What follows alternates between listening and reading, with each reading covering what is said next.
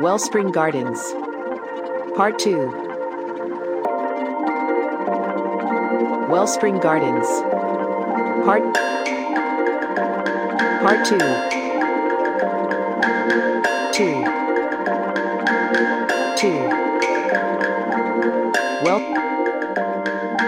Wellspring Gardens. Part 2. Along. After some excitement and explaining, Ella had synced into the dull rhythm of the car. Alex had given her the map. She found the task of manually plotting her destination to be exciting. It was a slight detour, but Alex had only time, and so they drifted along together on the great asphalt river. Ella had fallen asleep somewhere along the way, and when she awoke, Alex was speaking aloud to no one in particular, it seemed. But then a second voice came in, and she saw Coop's animation on the dashboard screen. "Who is that?" she asked dreamily. Coop was annoyed. "Who are you?" "I'm Ella." "I'm Coop, your free ride." "Well, thanks, Coop," she said, her voice honest. Coop softened up afterward, turning a lighter shade of blue. "Where are you going, Ella?" asked Coop. "You don't have to answer him. It's not his business," said Alex. "It's okay," said Ella patiently. "I'm going to find my mother. You know I'm a map too, right?" "I'm not just decoration," said Coop, eyeing Alex. "What else can you do?" she asked. "Lots of stuff." "Can you fly?" "What? Did Alex tell you that?" said Coop angrily. "No, I was just curious," said Ella innocently. "He's sensitive about that," said Alex, teasing. "It's just a lot to ask on top of being sentient and self-driving." "I gotta fly too?" "No, you don't have to. It'd just be cool if you did," said Ella. "And I like driving, so I can't use you for that," said Alex. "You're gonna kill yourself, but you like driving?" "I've never read a suicide note where someone lists off all the stuff they still like doing." Ella perked up. "Suicide?" "Alex is going to end his LifeCorp contract, which means he's going to die," cut in Ella. "Right. I've been trying to talk to him. I think it's a great idea. I'm a naturalist. I don't even have a LifeCorp contract. I'm really 27 years old, and I'll probably die if I'm lucky in like 50 years. "Oh no, you too," said Coop incredulously. "She's fine," said Alex dismissively. "Fine, I'll be the hearse for you too then. What do I care?" Alex and Ella agreed, annoying Coop further. "All right, who cares then? Do what you want," and Coop turned off and his screen went dark. Wellspring Gardens. Alex drove them through the night, and a few others, until Ella's little dot on the map had manifested before them. It was the earring of a giant goddess living in the sky, a cold, black jewel suspended mid-air as if too regal for the ground. The structure floated above a large, square concrete platform, surrounded by nothing but open fields. Ella, still half asleep, rubbed her eyes in astonishment. There were large letters projecting from the building into the sky. "Wellspring Gardens," she read aloud. "This is it. She's here." Here turned out not to be quite what Alex had expected. What was becoming evident was that Ella's plans were more involved than he had anticipated. "It's a rehab center," said Coop. "It's a prison," corrected Ella. "And my mom's in there somewhere." "Coop," said Alex, stepping out of the car, "I think it's best if you drop us off here and go ride around for a bit. We'll call when we need you." Alex waved the car key, signaling to Coop that he would use it when they were ready. Coop drove away, and with Ella leading, they strode across the field of grass, up to the concrete slab below Wellspring Gardens. There were a set of stairs that led onto the platform.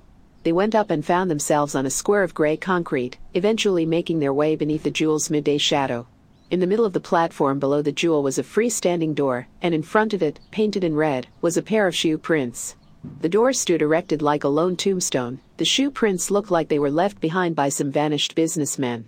"So what's the plan?" asked Alex. "The plan is to get my mother back," said Ella. With a sigh of a man who had given up any sense of agency many years ago, Alex silently agreed. Ella, with little hesitation, stepped forward onto the outline of the red shoes, turned open the door and entered into its black interior. Alex saw her image fade away into space as the door closed. He followed her through the door and felt a pinch like an electric shock, something like a sneeze that collapsed him as the door closed behind him. A vacuumed silence greeted him on the other side. Everything was sterile and geometric. Black counters were on the left, and in front, a wall of frosted glass.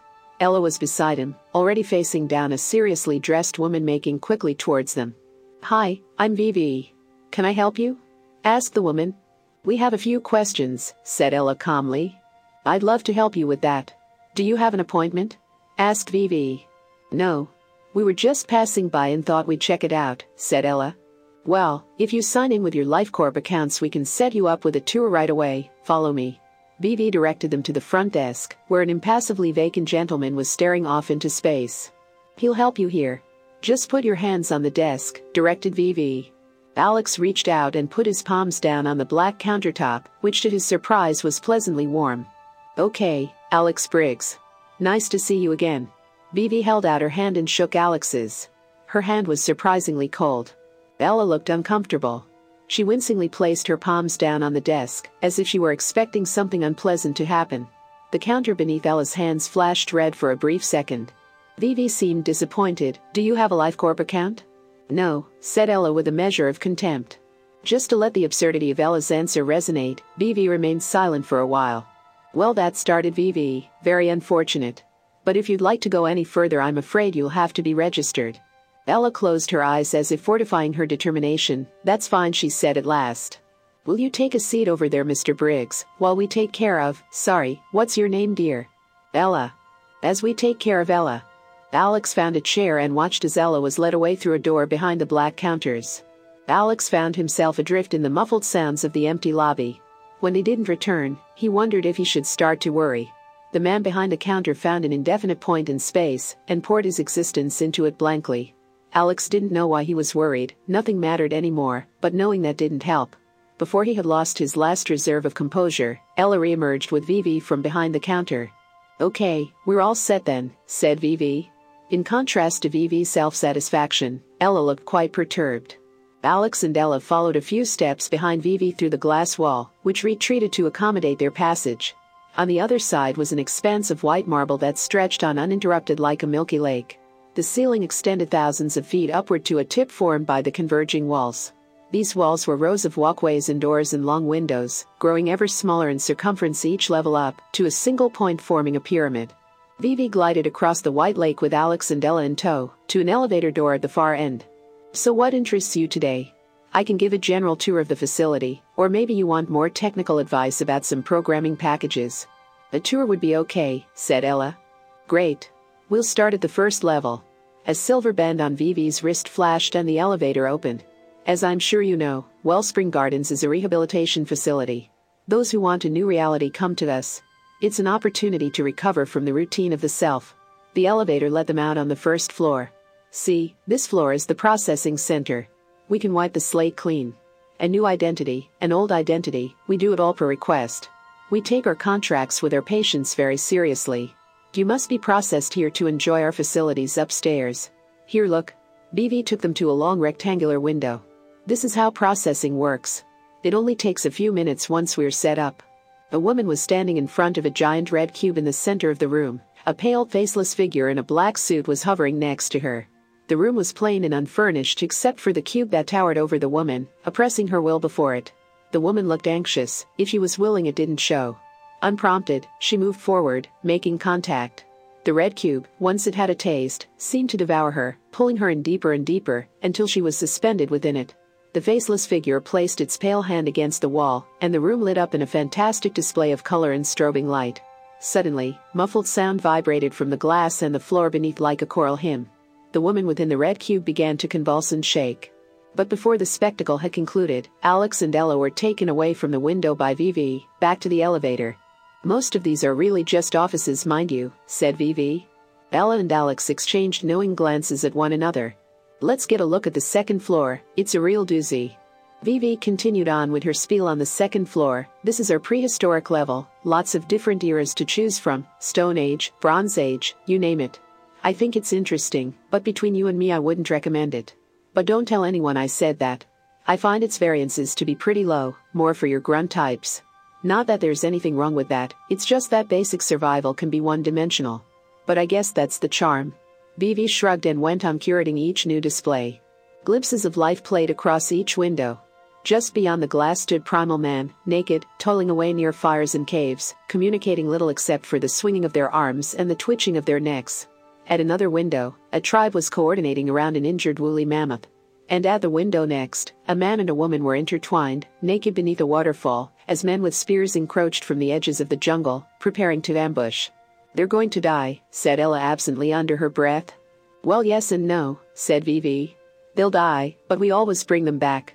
It's in our contract. You get reprocessed and sent right back out." "Okay, that's enough of that." Vivi walked away just before the first spear entered the man's back. On the 8th floor, which Vivi had disclosed was her favorite, was what she called the disaster level. "These have a little more humanity, I find." Yes, it's survival, but with a little flair, with a little more variance. Alex and Ella had, through each floor, witnessed the breadth of mankind. War and hunger and revolution, life huddled in the screeching madness of cities and sprawled out unchanging in little villages. And now they saw, through the long windows, life on the brink, people floating adrift on man-made islands in the middle of the ocean, scavengers plucking at the carcass of a fallen empire, the last remnants of a population cursed by some god's petty wrath. These were the indelible cave paintings of human life, moving and alive as tepid entertainment. Alex recognized himself in these portraits. To the universe, life was recreational and at best a curiosity, and under those realities, he could no longer entertain himself enough to go on.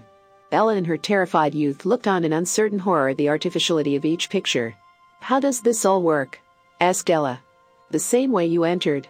For instance, see this window here, it's just a projection, there's nothing on the other side, well until you walk through the door, then it is real. That ocean isn't even on this planet. Our realities are outsourced." "And so the doors?" asked Ella. "Portals, marked by the red shoes." She pointed to a pair at the door. "It's easy to track that way. It's helpful for the black suits. The hard ones are environments without doors. That's when we have to get creative. But it's all connected if you know where to go." Ella reached out to one of the doors, but it wouldn't open. "Sorry. I'm afraid you need clearance for that." Vivi tapped the silver band around her wrist. "You'll just have to observe for now. When you've narrowed it down you can come back. I'd love to take you on a proper tour, explore the environments a little." Vivi made her way back to the elevator. "Wait," called Ella. "I'd like to see something if that's possible, before we leave." Vivi turned around, eyebrows raised. "And what is that? You don't have a new hippie window, do you?" Vivi mulled it over silently to herself, then finally spoke. "I know where that is, but we usually don't go up that far with visitors." Vivi became quiet as she went through the protocol in her mind. "If we go quickly I can take you. It's quite a ways up." With that, they got back in the elevator and got off many floors up. Over the railings, they could see a small white square below. They were almost at the top of the pyramid now. "So what if they change their mind? I mean, how can you if you don't know who you are anymore?" asked Ella. Vivi spoke plainly. "We help you imagine who you are, but we can't make you forget. You believe what you want to believe. But the truth is they don't want to remember, not really. It's not that sinister, what you get in here is the truth, just not all of it." They walked along the sides of the square walkway until Vivi stopped, pointed to one of the windows, and addressed Alex and Ella. "This is our new hippie environment." Through the glass, they saw a man speaking to a group. The man had long unruly hair and a formidable beard. Around him were mostly women, and some fairly grungy-looking men dispersed evenly among them. The room beyond the window had fluorescent green walls and brown carpet, the design reminiscent of Alex's motel room. There was a stage in front on which the man was standing and miming the words of a spirited speech to the transfixed crowd. The young ladies had the frosty look of hospital patients. They mouthed the words along with him, and swayed in a vague motion like some giant living organism. Ella smacked abruptly against the glass, forehead pressed, hands cupped around her eyes. "Please don't touch the glass, you're not allowed to do that," said Vivi sternly. "It's her," Ella said softly. She pounded on the window with her fists, the contact making twanging notes that seemed to linger like plucked guitar strings. "Mom." Her voice rang like a dissonant harmony against the notes of the window. "What are you doing?" Vivi scolded, her voice rising just below a scream. "Stop. They can't even hear you." She reached out and gripped Ella around the wrist. Ella shook her off, then rushed for the door, but it wouldn't open.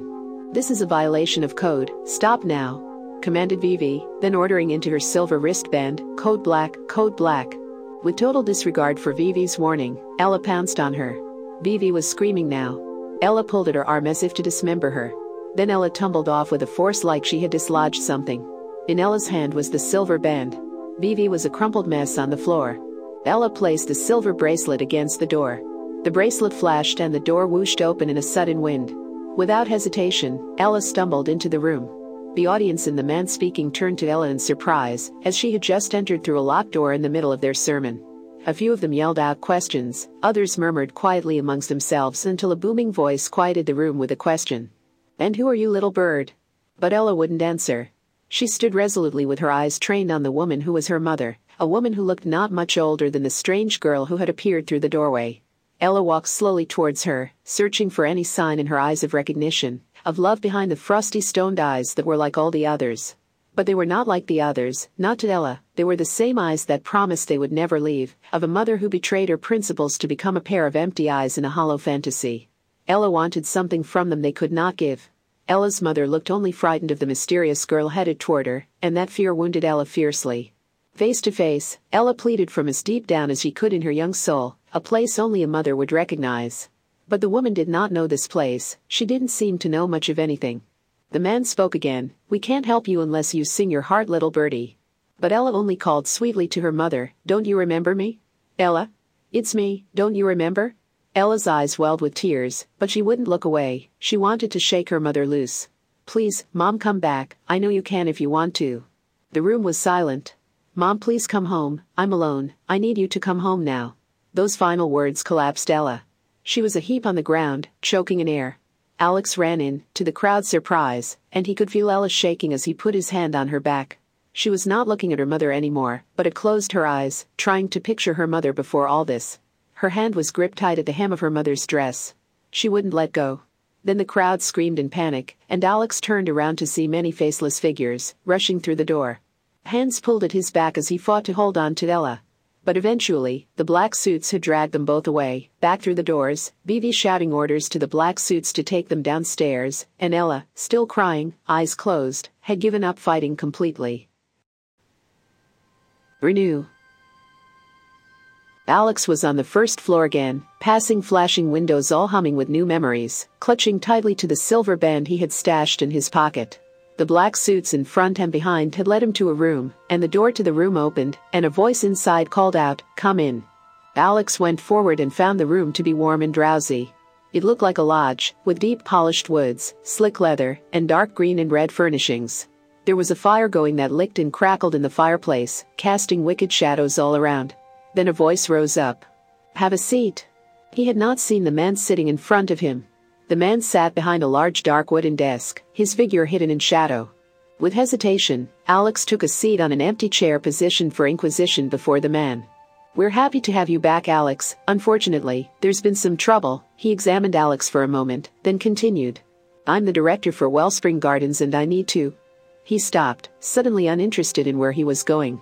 "Do you remember why you came to us in the first place, Alex?" "Yes." "And why was that?" "I didn't have answers. I didn't want to leave like that." "And you have them now?" "No." The director thought for a while. "Why did you bring the girl here?" "Where is she?" "She's broken safety codes and a few laws as well. Those aren't admissible." "It's not her fault, she..." The director cut him off. "Why did you bring her?" Alex wasn't sure. "Because she asked." "All right." The director got up and walked around the desk, and placed a hand on Alex's shoulder. "You should go." "Go?" asked Alex incredulously. "You've committed no crime. And I'm sure you don't even want to be here." Alex got up slowly and loped back towards the door, dejected and comfortable in his helplessness. LifeCorp being every bit the unconquerable entity that existence had been, there seemed no reason to fight. He turned back around. "What's going to happen to her?" "The black suits will help you out." The director pointed to the faceless figures just outside the door, and Alex was escorted out. Choice. Alex walked down the hall, followed closely by the black suits. He felt the cold silver bracelet he had stashed in his pocket. How he had wound up here, helpless, distracted, when he had meant to be dead, he wasn't sure. He felt a choking bitterness. He knew he shouldn't have stopped, shouldn't have lost sight of his objective, and so he took his hand out of his pocket and kept his head low. At the end of the hallway was another black suit, waiting at the elevator door. As he got closer, something large came into view beside him. He turned and saw a large blue cube, towering in the middle of one of the rooms. Within it, Ella was suspended, curled up like a fetus, her eyes closed, peacefully unconscious. Alex looked on, his hand reflexively reaching for the silver band in his pocket. He took a step towards her, then stopped and turned away, and instead made his way to the elevator. Just as he reached the end, lights began to flash, and an eerie howl echoed out from Ella's room. He turned and saw Ella, her large eyes tortured, her body writhing within the flashing cube. Without thinking, he quickly slipped the silver band around his wrist and ran to the room. The silver band flashed and he pushed through the door into the carnival of light. It felt like wind rushing all around him. He pushed against it, climbing his way to the center of the room, and drowning himself within the blue cube. All senses warped and clashed violently. Of many moments, a mother not quite familiar called to him, touched his cheek with her soft hands and whispered something he couldn't know. Then came a crashing of waves, and a father was teaching him to fish the opalescent water that had pooled into a great ocean in his heart. These fragments gilded themselves sweetly with an idyllic yearning that makes susceptible the mind.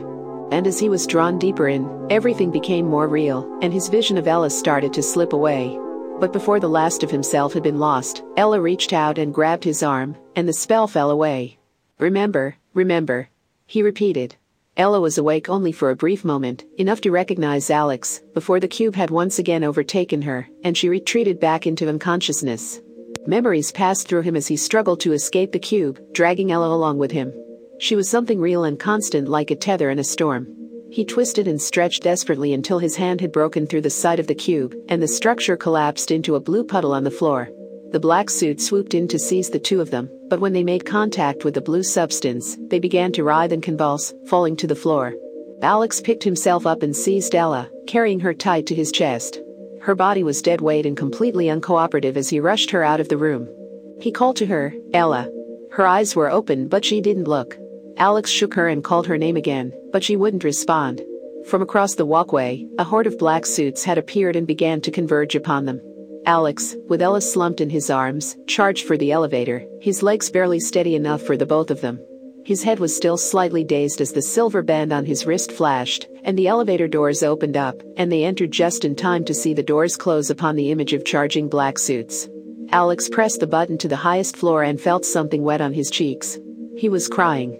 Again he called softly to Ella, as if coaxing her out of bed from a wonderful dream she didn't want to leave.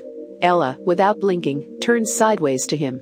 Her gaze was wild and unfamiliar. She looked at him as if he were some absurd stranger. She had seen things she couldn't articulate. Instead, she stared with absolute stillness and focus, trying to communicate some essential truth to him through her silence, speaking finally when he understood. "Hi, Alex," she said. "Hi," answered Alex warmly. The elevator doors opened. They were at the tip of the pyramid now. "Can you stand?" he asked. She blinked finally and put her feet on the ground unsteadily.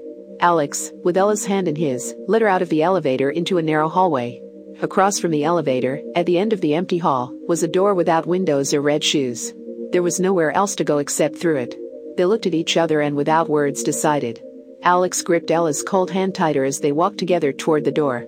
The silver hoop around Alex's hand flashed and the door opened. Through the door, many feet below, was an ocean of colorful translucent cubes, stretched out infinitely towards the horizon. They stood floating above the quilted sea as if perched upon a high cliff. Alex held on to the doorframe and leaned out to get a better look. Each square was a different, distinct color. From up where they were there seemed to be no end to it. "What should we do?" asked Ella, peeping out through the door. Before Alex could think, the elevator dinged and began to open. "We have to jump." Alex looked at Ella. She nodded and gave one last look down before taking the leap. Alex watched as Ella plummeted down and disappeared into the matter below. He turned around and saw Vivi squeezing through the elevator doors, her face contorted with rage. Alex crouched down, gripped either side of the door frame, and with great force, launched himself into the unknown. Alex didn't exactly plunge into the strange sea, as much as he was taken into it. Upon impact, he felt the hunger of the sea as it swallowed him completely away. Alex felt the slow dissolve of his mind like the slipping of consciousness to sleep, and suddenly he was awake again.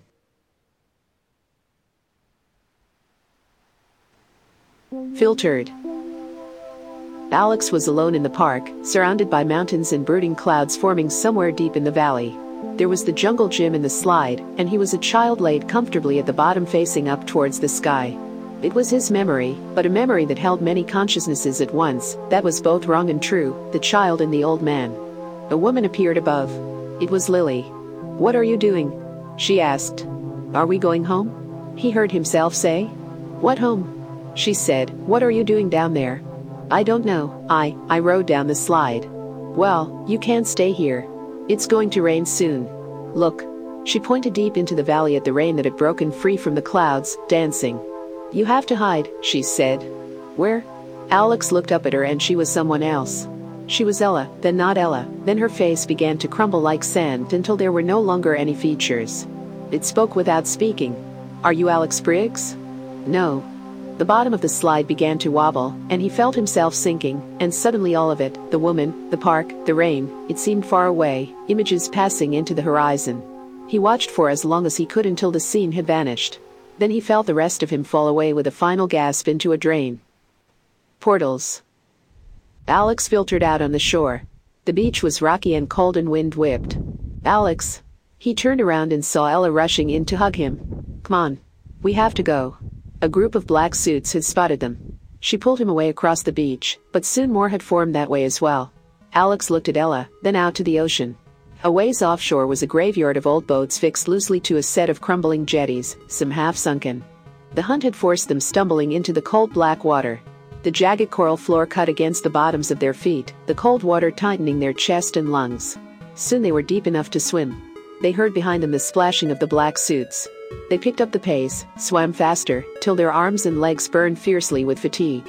When they had finally reached the nearest boat, Alex and Ella toppled in, almost rocking it over. "Now what?" asked Ella between gasps. But before Alex could answer, water began spilling into the boat and they started to sink. "Damn it," growled Alex. The black suits were almost upon them now, flapping in the dark water, crawling over themselves in desperation. Alex looked down at the sinking boat, trying to find a leak, but saw instead an outlined pair of red shoes.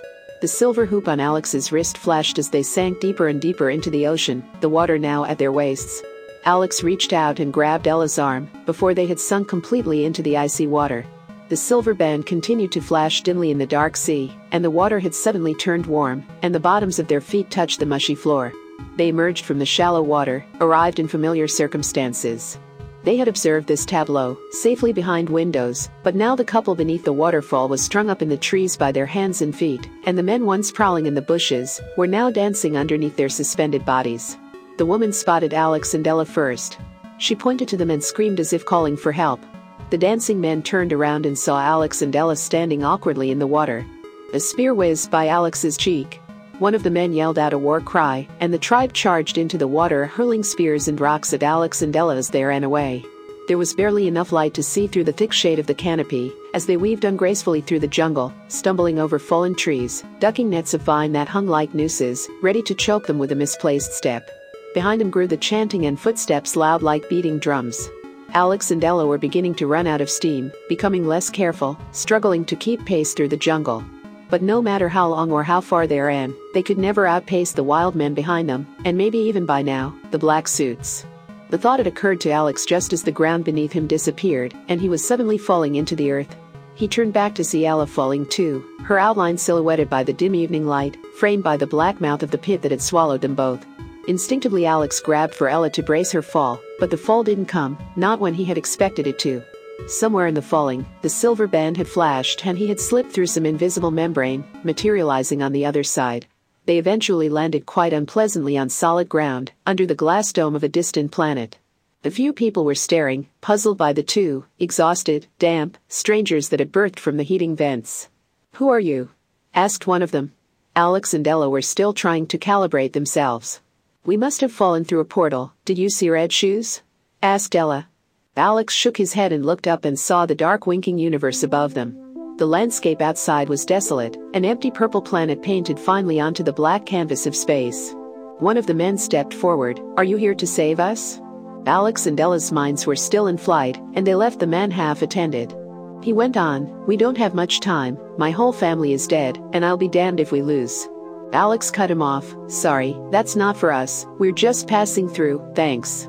They excused themselves and weaved their way through the panicked crowd as the planet began to crack. A terrific belch from the ground rattled the crystal dome. "Impact, gentlemen!" someone screamed. Outside, purple flowers of dust bloomed, causing beautiful swirls of lavender wind that pinged off the side of the dome. "We have to find the next portal," said Alex, holding out his hand. Ella reached out and clutched it, and they were off together, searching amidst the chaos of the dying planet for a pair of red shoes. They pushed through doors and exits as the floor beneath them rumbled violently, tossing them up against the walls and toppling them over a few times. Eventually, they stumbled their way into a kitchen, locking the door behind them. If the black suits had followed them this far, they couldn't be sure. At times they thought they heard footsteps behind them, but all certainty was lost in the chaos. Alex took a look around the kitchen, and his stomach turned to ash. "There's no way out," said Ella gravely. "It's a dead end." Alex surveyed the room corner to corner, and she was right. There was only one way in or out, and it was now swarming with black suits. It had not been their imaginations, the footsteps, the ominous presence bearing down on them. Through the center window of the door were many pale creatures, hungry phantoms eyeing their prey. "They're going to get in," whispered Ella. Just then came a crash at the door, then another, and another. The black suits had synchronized themselves into a single instrument and were battering down the door. Hinges busted loose, the window glass shattered, the black suits piled on the door like a swarm of ants. Alex watched in horror. There was nothing else to do but watch and wait to be consumed. He had forgotten terror, the raving, shuddering, lunging assault on everything good inside him. He had invited vulnerability into his heart, and now he could not protect it. Piece by piece the door was torn away. The black suits let out grunts as they slammed their bodies into the door. Numb as Alex was, he felt a tapping on his shoulder. Ella was trying to get his attention. "The freezer," she said, pointing towards the kitchen. Alex didn't understand. Ella grabbed Alex and pulled him in front of the walk-in freezer. While Alex had been resigned, Ella had continued to search and had found, underneath the floor mat, in front of the freezer, a pair of red shoe prints. "Hurry, get in." She pulled open the door and pushed him in. The cold air pricked his face. Ella followed, her hand tied around his wrist. Then the silver band flashed again, and they were in a giant crib many worlds away, surrounded by adults dressed as babies. About 20 or so fully grown men and women were crawling on their hands and knees, wearing diapers and bonnets and nothing else. They played haphazardly with the toys and rattles lying on the carpet. A bare-breasted woman shook a rattle for a second or two, then tossed it aside. The walls were lined with pink and blue cushions. There were posters hung of a stern woman who looked remarkably like Vivi with the words, "Mommy loves you" at the bottom. There was a nursery rhyme playing somewhere on speakers. The babies paid little attention to the new adults that had entered the crib moments earlier. Only when Alex and Ella had spotted a pair of red shoes at the front door and were about to leave did one rather large baby speak up. "Mommy says no one can go that way. It not good." The rest took notice and began to point and shout. A few of them were crying. Bad man," shouted an old baby as he climbed up the crib and tipped over, landing with a terrible thud below. "Wah." He pointed at Alex and Ella. "You hurt head." The large baby crawled after them on his hands and knees. Alex and Ella quickly opened the door and escaped from the angry baby. On the other side was neither adventure nor escape. Instead they found themselves cramped together in a janitor's closet. A mop handle poked into Alex's ribs. It smelled like cleaner and mold. "Are you okay?" asked Ella. "Yeah," grunted Alex. "Let's get out of here." They spilled out of the closet, causing a commotion and turning heads all around the office. About a dozen or so people stood up in their cubicles, some paused around the copy machine. Alex walked up to the nearest employee. "Where are we?" Wellspring Accounting," said the employee. Alex looked out the window and saw familiar road signs and beaten asphalt. "Ella, this is as close as we're going to get." She agreed. On the far side of the office was an emergency exit sign. All of the office employees watched silently as Ella and Alex walked past them to the exit. At the door, they looked down and saw no red shoe prints. So they opened it and heard someone call after them. "The boss says no one can go," but Ella and Alex were already gone.